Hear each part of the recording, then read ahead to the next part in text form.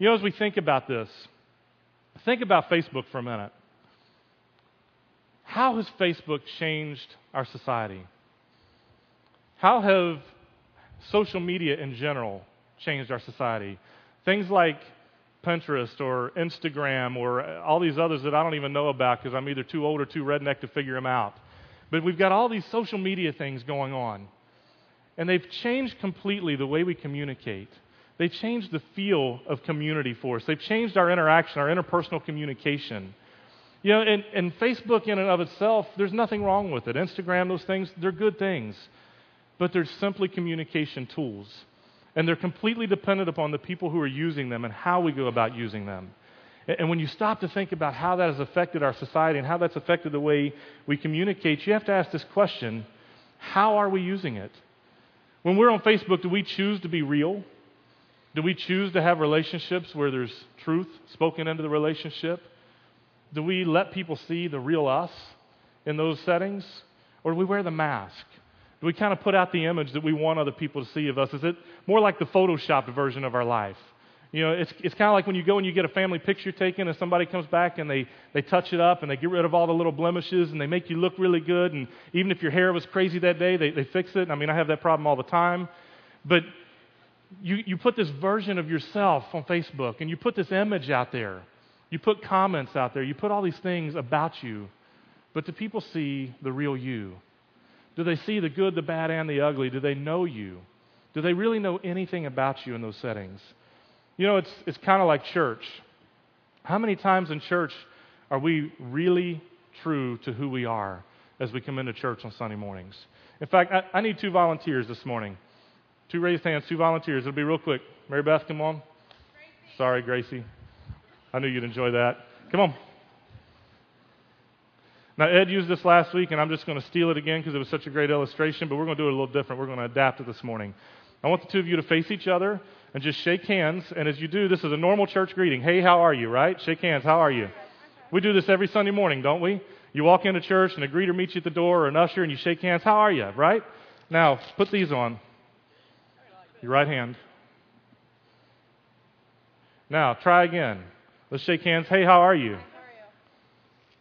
Try it again. It's supposed to stick better than that. Let's make sure they work. Now, what would it look like? Thank you. What would it look like on Sunday mornings? You guys can have a seat. Thank you very much. What would it look like on Sunday mornings if when we came in and did that standard, traditional, hey, how are you kind of greeting, if we actually meant it? If it wasn't just that greeting that we use where you really don't care how they are. It's just what you say. It's the same as saying hello to us anymore. It's kind of like walking up to somebody and saying, what's up? Well, you don't look up to see what's up. It's just a statement we make. It's like hello. And we say that all the time. But what if we took a moment to really care about that, to go, how are you? How are things really going in your life? What's going well? What's not going well? What if we were vulnerable enough to tell somebody how things are? Because, I'm sure some of you are like me, where there's Sundays where you come in and life is crazy, and you're yelling at your kids for an hour just to get here, and you come jumping out of your car, and you've had a fight with your spouse or a fight with your kids, or you're stressed out over stuff at work, or you're thinking about somebody that you care about that's sick, or you're going through issues in your marriage, or whatever it may be, and you step out of your car and you go to walk in the door of the church, and you put on that smiley face, and you walk in, hey, how are you? Great! Things are good.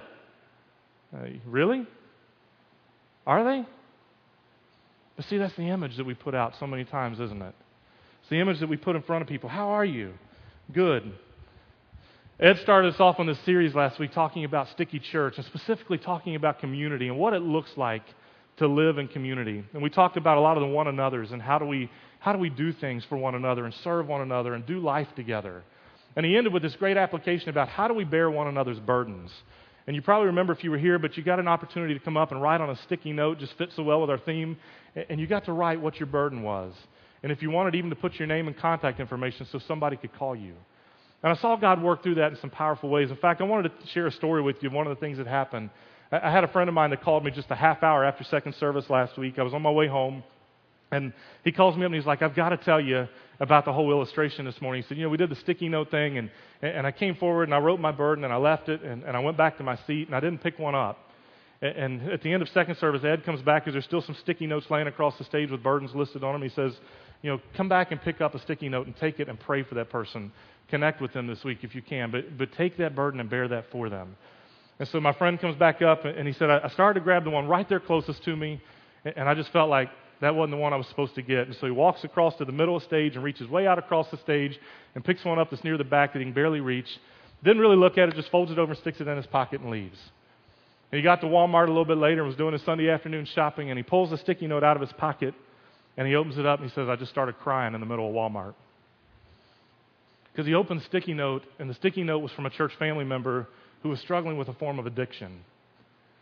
And the details aren't important of what the addiction is or what's going on, but here's what's cool. My friend who picked up that sticky note struggles with addiction too, and has struggled for a long time. He's been clean for about 1.5 years, but that's still his burden. That's still his struggle that he carries. And he goes, there's no question in my mind that God led me to pick up that other sticky note because that was the person that I needed to bear their burden with them. Because I knew what they were going through. I knew what they were feeling. I knew what it was like. And he was just standing in Walmart crying because of how cool God is. And his last statement to me was, that's how awesome my God is. That he led me to that sticky note, and I picked it up, and I can connect with that person this week, and we can understand each other because we're walking through the same burden. See, I think that's what Christian community looks like. That's what family looks like. And when we sometimes question, does God understand what I'm going through? Does he care about my burdens? Does he care about the things that are important to me? That's proof in the pudding that he does. Maybe that doesn't happen to everybody every time, but I just thought that was such a cool illustration of how God works. And so today, as we dig into this series and continue, I want us to look a little deeper at this idea of how do we bear one another's burdens? What does that look like? I mean, how do we do that? And I think the only way we can do it is through the context of authentic spiritual relationship. And we're going to talk about this quite a bit today. So I want to define this. This is in Brian's words. Authentic spiritual relationship. What does that mean? What does that look like so you understand? Authentic spiritual relationship is centered around God, centered around his plans and his desires for our life. Not our own things, not just the things that we want, but what God wants for us, the way he's created us. It's also a relationship that goes beyond the surface. Not just talking about your favorite football team, not just talking about the hobby that you're into, but really looking beyond that. What is going on in life? Where am I in life? And then the third thing that I'd say is it's a relationship where there's permission to speak into one another's lives. It's you having permission to speak into my life and me having permission to speak into your life, sharing truth, having trust with one another, having transparency in the relationship, being vulnerable to be able to speak into that, to where there's true accountability, true encouragement, true relationship going on. And I think it's within this context that we can begin to understand how we bear one another's burdens and what that looks like. You know, the writer of Proverbs writes about this, King Solomon, who was known as one of the wisest men to ever walk the face of the earth. And in Proverbs 27, starting in verse 5, he says this, an open rebuke is better than hidden love. Wounds from a sincere friend are better than many kisses from an enemy. Think about that for a minute. There's a lot of enemies out there, if you want to use that term, people who don't really care about you, who will butter you up and make you feel good and say all the right things to you. But it's a true friend who will speak the truth in love in your life, who will be willing to address something that needs to be addressed in your life, who will be willing to point out something, but will do it in a manner full of grace.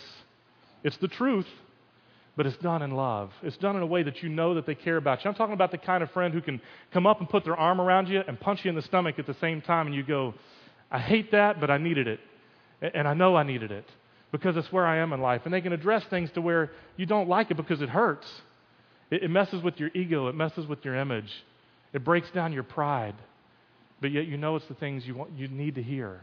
And even though we tend to be defensive and fight back against those things, we need to hear those things. I don't know about you, but I've had that experience a lot of times where people have spoken into my life. Over the last couple years, especially, my small group, the friends that I have in that relationship, those authentic spiritual relationships, they have spoken into my marriage I don't know how many times, and specifically in one area. Now, for some of you that don't know me well, this may be surprising to you, but for some of you, you're going to laugh because you know this is just who I am. But I have this tendency that I can be kind of a bull in a china shop at times. I have this strong personality. I'm pretty assertive. I'm the kind of guy that if something needs to be done, I'm going to get in and get it done, and I don't care who I kill in the process. We're going to get through it, and we're going to make it, and it's going to be done, and it's going to be fixed. And unfortunately, I approach my marriage that way sometimes. Things pop up and I see a problem and I go, we got to fix this. And so I'm the kind of guy, let's get it out on the table. Let's fight it through. We'll be done. When the argument's over, it's all said and done. No harm, no foul. I walk away. Everything's good. For the most part. Here's the problem. My wife is not wired like I am. My wife doesn't like conflict. My wife is not the kind to throw it out on the table and fight over it and get over. And when the argument's over, there's harm done. Because she's been hurt in the process, because that's not how she's wired. She's not the abrasive personality that way. I mean, I've got to really push her buttons to get her to argue with me. And so these are things that my small group began to point out in our marriage and point out in our relationship and help me to see a different perspective, help me to understand how Sherry felt in some of those encounters. And I mean, we've been married 13 years, and it's taken me this long to start to understand how she feels. And I still don't think I have a great grasp of that. But I've learned that I have to be a little more sensitive in the way I approach things. I have to think about things before I say them. I can't just go in and take an axe to cut out a splinter because it doesn't work with Sherry. She needs to feel safe in our relationship. I mean, we came to a point where finally she admitted to me at one point that she had physically felt afraid at times when we've had arguments. Not because I was verbally abusive to her, not because I was physically abusive or that she thought I would do anything, but because my personality is so strong and so assertive and she is not. It just went against everything she knows and understands. And for me, that was the eye-opening moment where I went, I can't do marriage like this anymore. My wife can't feel intimidated by me. She can't feel afraid of me. We've got to learn how to communicate different. And that came back to me. Because I'm that bull in the china shop kind of personality who's going to charge through.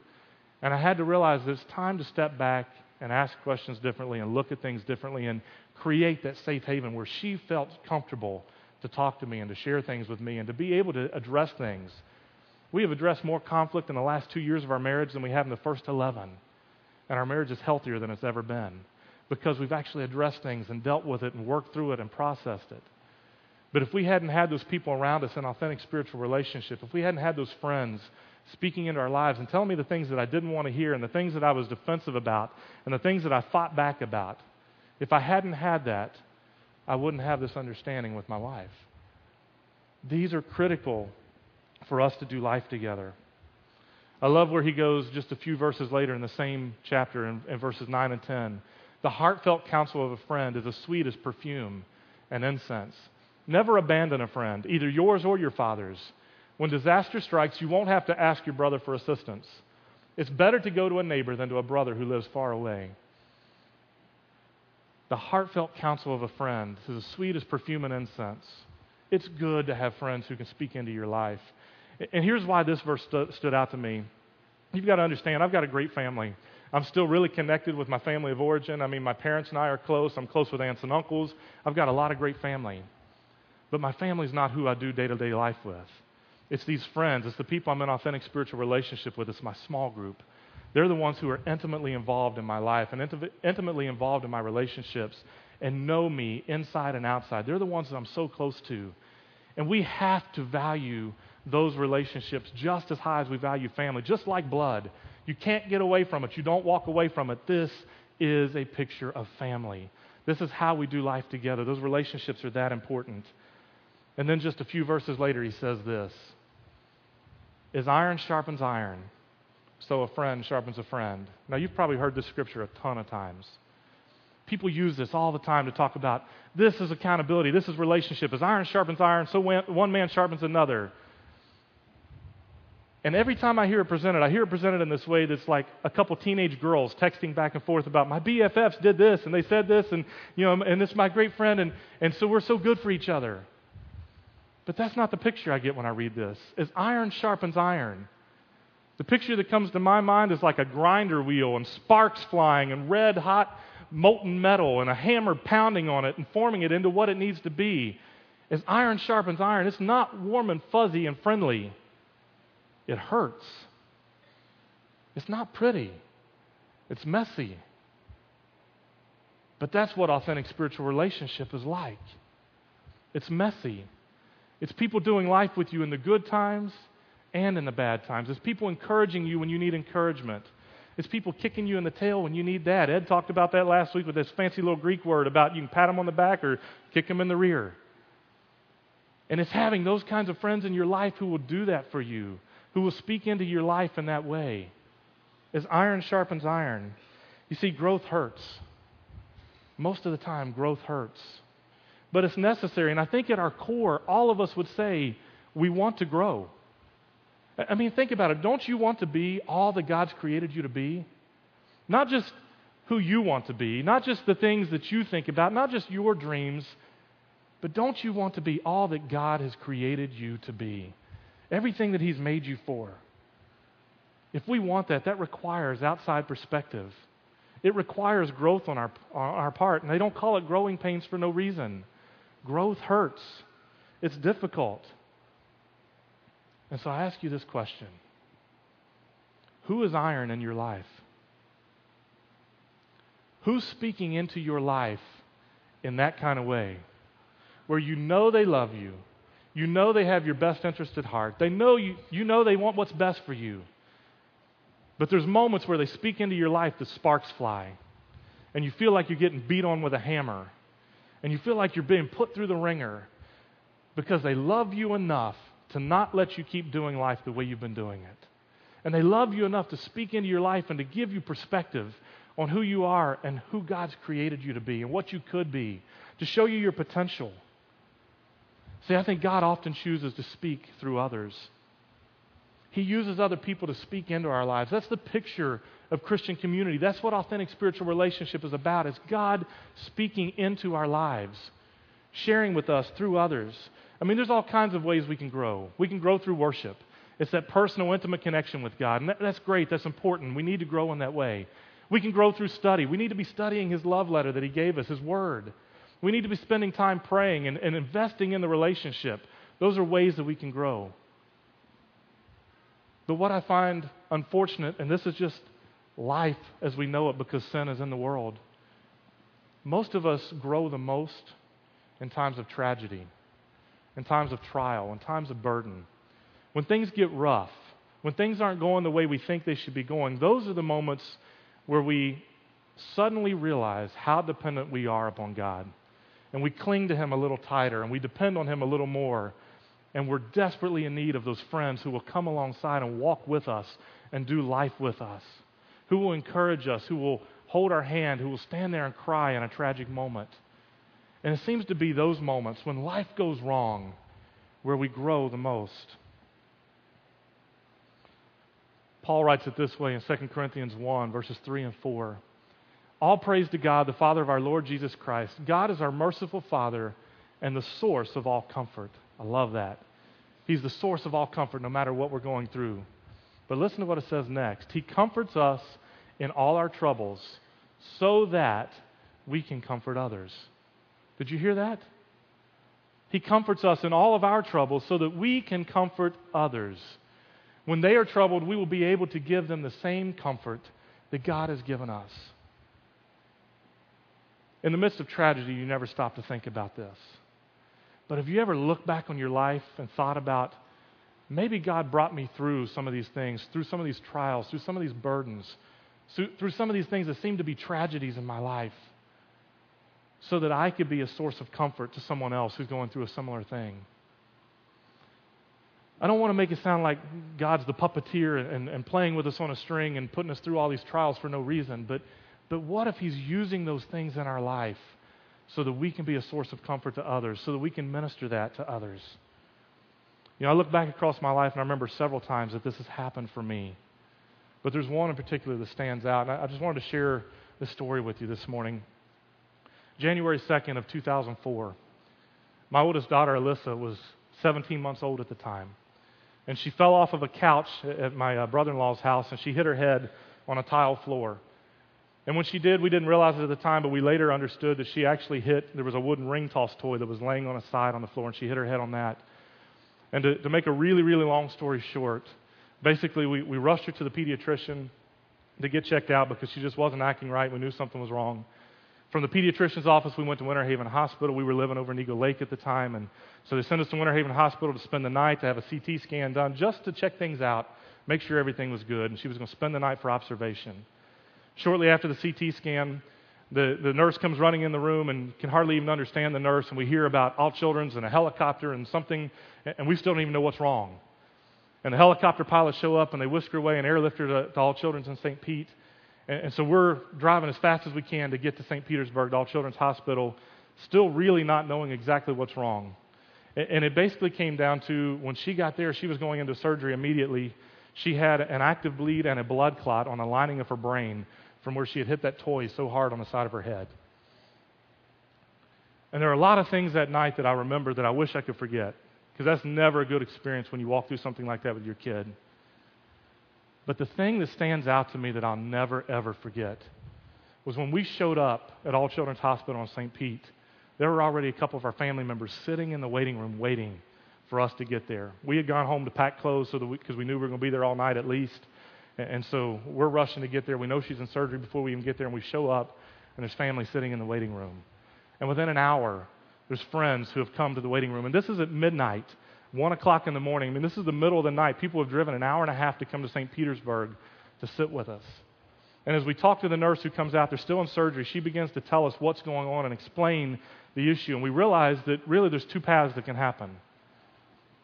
The first path is the surgery will not be successful and we'll lose our daughter. It's that serious. And the second path is that the surgery will be successful and that she hopefully will recover, but there will be a lot of questions to ask. Has there been any extensive damage? What will that look like? What will it mean from this point forward? This is our only daughter. And what I remember from that night is those friends and those family who were sitting with us in the waiting room. Some of them knew better than what we knew the seriousness of the situation. They understood what was going on. They had already looked online and read information, and they knew a lot more than we did that they weren't telling us. But they sat with us and provided comfort that night, in a night that we needed it most. In a night that we needed somebody to just be there, to hold our hand and to let us know we're here with you no matter what. No matter what the fate, no matter what the outcome, we're here, we're walking with you. That stood out to me huge. See, friends can bring comfort. In the same verse, that word that says comfort, it literally means to call to one side. To call to one side. That same word is used 10 times in the first 7 verses of this chapter. To call to one side, for someone to come alongside and be comfort. It's also used in the book of John in chapter 14, verse 16. And this is Jesus talking. He says, I will ask the Father, and He will give you another advocate, who we talk about the Holy Spirit here. I will give you another advocate who will never leave you. That word advocate is the same word that's used for comfort. It's the comforter that He will give to us. In the Greek, it's the paraclete, our comforter. And in that night, in those moments, sitting in the waiting room and throughout our stay at All Children's Hospital, those family, those friends who sat with us, who walked with us on that journey, they were God to us. They were comfort in a time that we needed comfort desperately. And I look back at that night and thank God He saved my daughter's life. And He spared us, and there was great results that came out of that. And Alyssa's still here with us today, and she's a wonderful child. She just entered middle school. I mean, things are going wonderfully. But in that moment, where it could have gone either way, those people were comfort in our lives. They were literally the hands and feet of Jesus. They were doing life with us. And we needed that. We needed those people to give comfort. The second thing that I observe when I look back at that story is that I realize how God used that in my life to prepare me to have that privilege to be able to sit with others going through similar things. As a pastor, that's one of the privileges I get, is to be able to sit with families in moments of tragedy, in moments of trial. The same as you have that privilege to do that with your friends. And I'll be honest, there's a lot of times that I'm sitting with people that are going through tragedy or going through a burden kind of moment where the results aren't so great, where they don't get the same blessing at the end of the story. And the thing is, regardless of the outcome, we're called to be there, to walk alongside, to provide comfort, to bear that burden with them. That's authentic spiritual relationship. Getting into the messiness of life. Sitting with a family when you don't have a good answer. You can't explain it. You can't tell them why it's happening. You don't know. You don't understand. I wish I knew what God was doing in this moment, but this is one of those moments where I just have to trust that He knows what's best. And I have to trust that He's taking care of me, even when it doesn't make sense. That's bearing one another's burdens. That's doing life together. That is authentic spiritual relationship. And I look back at that story and I realize that God used that moment in my life to give me perspective, to help me to be able to understand what people may be going through. And I don't begin to feel what somebody else goes through. None of us can. Because it never feels the same unless you're the person in the situation, unless you're the one walking through it. But to have those kinds of friends where you can sit with them and you can feel the same pain that they're feeling and walk with them on that journey, that's bearing one another's burdens. So the question I would ask you this morning is this: how can God help someone else through you? How can you be comfort to someone else? How can you be His hands and feet? How can you bear one another's burdens? Think back on your life. What is something that you have come through, something that God's brought you through, that you could use to encourage someone else? How could you do that? And I'm going to encourage you this morning. We're going to use the sticky notes again. I'll spread them out here on the stage in just a moment. They're all here in a basket right now. But I'm going to ask you to do something different this week. Last week we asked you to come and to write down your burdens. This week I want you to think about it from a different perspective. What is a burden that God has brought you through? What is something that He has surrounded you with people who have walked with you to where you can look back and you go, I know what that feels like, and I can encourage someone else who's walking through that same thing now in life. And I want you to write down that burden that you've been brought through on that sticky note. And then write a note of encouragement. Just a simple sentence or a few words or whatever it may be on that sticky note. Some way that you can encourage someone else who's going through a similar experience. And what we're going to do, we're going to try to take the sticky notes from this week and we're going to put them on a board or something and try to get them posted here in the auditorium or in the lobby for next week and the next couple weeks to where you can combine, you can read those things. And if you're going through one of those burdens, it'll give you an opportunity to read someone else's thoughts that has been through something similar and the encouraging words that they can share. But I'd also like to encourage you to take it one step further. If you're comfortable, put your contact information on your connection card. Don't put it on your sticky note because this is going to be posted for everybody. We want to protect your privacy. But put your contact information on your connection card if you're willing and write the burden that God's brought you through. Because what we'd like to do this week is if there's someone going through a similar burden who is seeking help, we want to connect them with you to where you can speak into their life.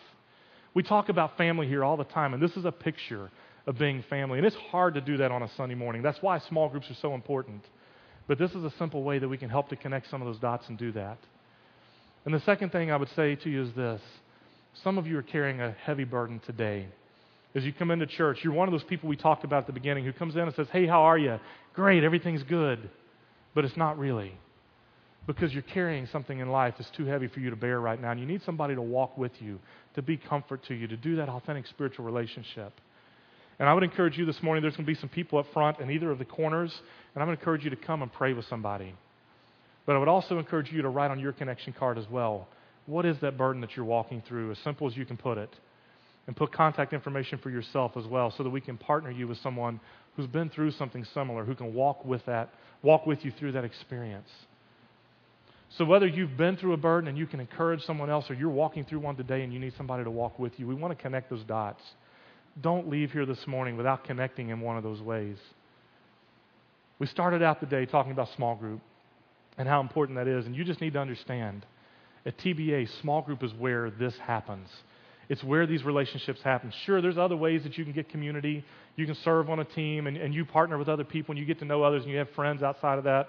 I understand that. But at TBA, small groups is how that happens. It's how you build those relationships. It's how you start to build those bonds and have people walk alongside you who will bring comfort and bear your burdens with you and encourage you in those great times. Don't leave this morning without signing up for a small group. You can fill out your connection card. You can look through the small group catalog, see what fits for you.